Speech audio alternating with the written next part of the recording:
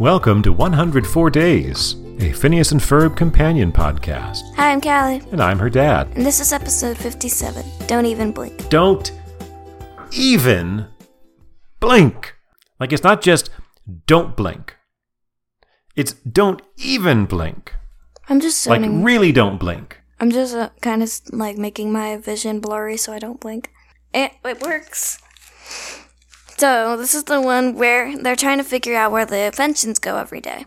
And Doofenshmirtz is trying to make the motorcycles to make him feel guilty for not buying their stuff. What did I do? You didn't do anything. I'm just thinking about his plan. He's trying to make the motorcycles, which it makes him guilty when he doesn't buy their products, invisible. I like the misdirection of that particular gag because he's going through his whole story about, you know, how you're home and someone knocks on the door and they're trying to sell something and they look in the window and they can see you there. It's like, you can't even pretend you're home. You're not even home because they can see you. And he keeps saying that. They can see you. They can see you. So what do you expect the punchline to be? I'm just going to shoot myself with the ray gun. Exactly. I'm going to make myself invisible. But then he's like, I'm going to shoot them with the invisible ray so that I don't have to look at them. So, yeah, that's... It would just be like an invisible girl opening the door and being like, Mom, I'm home. And the mom just being shocked, like, hello? Yes, basically. I can just picture it. It's funny. I did. I really appreciated that. The formula this time around is a 7.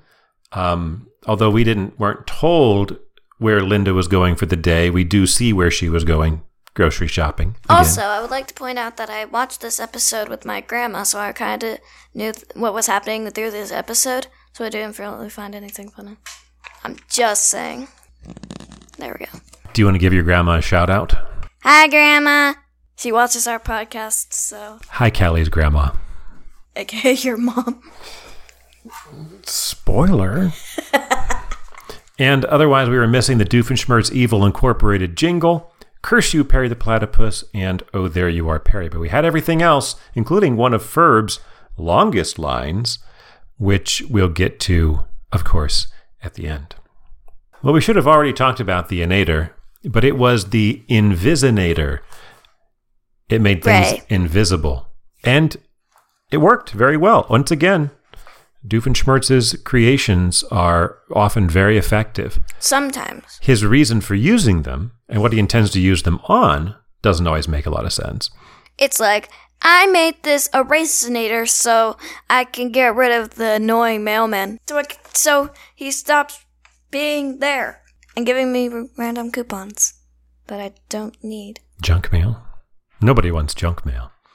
Except the garbage. Yes, the garbage wants junk mail. Do you want to tell us about the song, Callie? What was the name of it? The song was Watching and Waiting. Or maybe it's Watchin' and Waitin'. I'm not sure. But Callie's going to sing a little bit of it for us. We're watching and waiting on the edge of our seat, anticipating. That's all I know.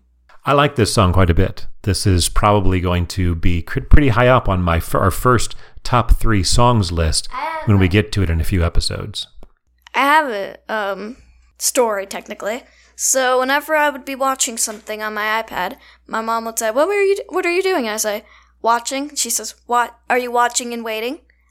You're watching and you're waiting. This is one of those elements of the show that has really stuck around in our minds around our house, even just yesterday. If you're not watching the show and you come to our house and we make one of those jokes, you're not going to get those jokes. Exactly.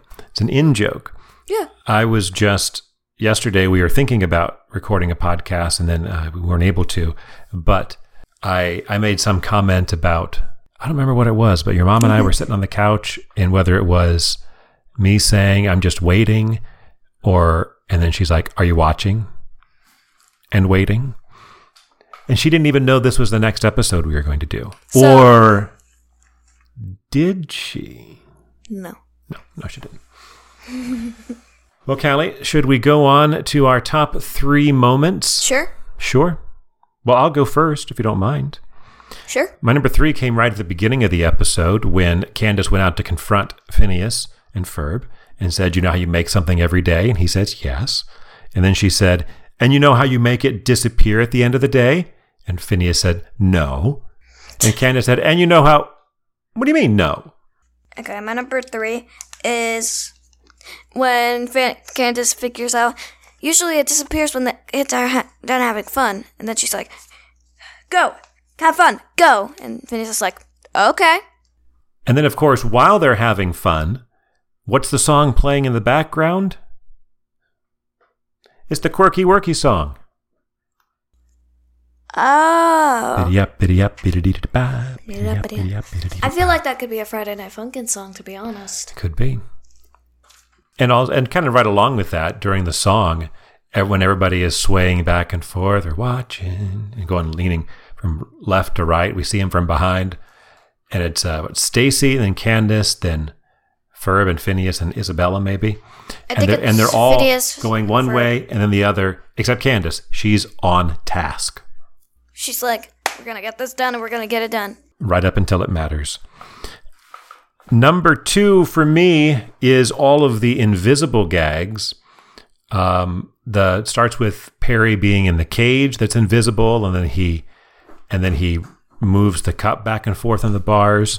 Then there's the invisible tiger that Dr. Doofenshmirtz has to fight back in. That's all good. I didn't like that part one bit. But the part where they have the invisible fight scene is the best part. Starting with Perry throwing the bar stool at Dr. Doofenshmirtz, it disappears and hits him in the head. That's and funny. Then when they're even making half of their body invisible and still fighting, that whole sequence was really funny to me. I just didn't like the part when he was whipping the tiger. I don't like when people do that. Well, they're not actually whipping the tiger. I know. They're just by making the whip go in front of the tiger's face, they're making like this loud cracking sound and making them back up to get away from the cracking sound. They're not actually hitting them with it. And it's just a cartoon. Just that there was a movie, the Pets 2 movie, where that happened, and I don't like it. My number 2 is when... So, Doofenshmirtz is like, if I hit this button, it will become a disintegrator ray. So he presses it, and Perry turns it to where the boy's house is, then turns it to the control so he can't do anything. Doofenshmirtz says, hey, I was using that. That's what he said instead of curse you, Perry the Platypus, I guess. And my number 1 moment is another one that I will say a lot of times. And it's after Candace throws the paint to demonstrate that the thing is still there, and then it just splashes onto the ground. And she stands there and says, I don't understand. I don't understand. I just don't understand. I kind of feel bad for Candace because she didn't get what she wanted, even though she tried so hard. That goes right along, that I don't understand sequence, which again I use, goes right along with another sequence later where she says, ba-ba-ba-ba-ba, ba-ba-ba-ba-ba. In like another season. Yeah, it's later on. But we won't get into that now. Instead, we'll hit on Callie's number 1, which kind of calls back to one of my previous top 3. Doofenshmirtz says, there's a little toy in there for you to play with. So Perry picks up the invisible toy and starts shaking. It's not a toy, it's a can. Can? It's a can that he can move the can back and forth across the cup back and forth across the bar. He moves it back and forth and it says, fun? Yeah, fun with sound. And I just like that because... I watched that and I was like, fun with sound. I like that because it was sort of like referencing to me the fact that all they had to do was they didn't have to actually animate a cage or a cup or anything. They just had to make Perry move his arm back and forth and then add sounds to it. And that was fun. And I thought it would be easy to be like, don't blink. And so they didn't have to edit anyone blinking for like that little sequence. That's true. I was trying to pay close attention to see if they would blink or not. And they didn't. During that whole song, they didn't blink. So they were kind of staying on task. Saved money on some animation there. But they probably used all that animation savings on the fight between Dr. Doofenshmirtz and Perry, where only half of their body was there. That may have been easier, I guess. Well, Callie, I think that brings us to the end of our episode. We have gone through... Well, actually, I guess I haven't asked you yet, although you've volunteered it. Did you like this episode? Kinda. You kinda liked it. Yeah. Well, I think it was a very good one, and so I was I very liked pleased with Elementary, My Dear Stacy, a bunch. it. Okay. That's all. That's good. So, if you have some thoughts, you want to give us your rating or comments on this episode or any other episode, you could send us an email. The way you might do that is by sending it to CaliNerdad@gmail.com. Yes. Ferb at the end was explaining to Candace why, perhaps, they weren't able to catch Phineas and Ferb in the act, and here is the explanation he gave. Well, we were all watching it, and quantum theory states that the mere observation of an experiment changes its outcome. That could be a quote. It's true, though. That's how quantum physics work. That's what I remember you explaining that to me the other day, Callie, that's how quantum physics works. Heisenberg's uncertainty principle. Don't be modest. I haven't even learned that. How in the world am I supposed to tell you about it?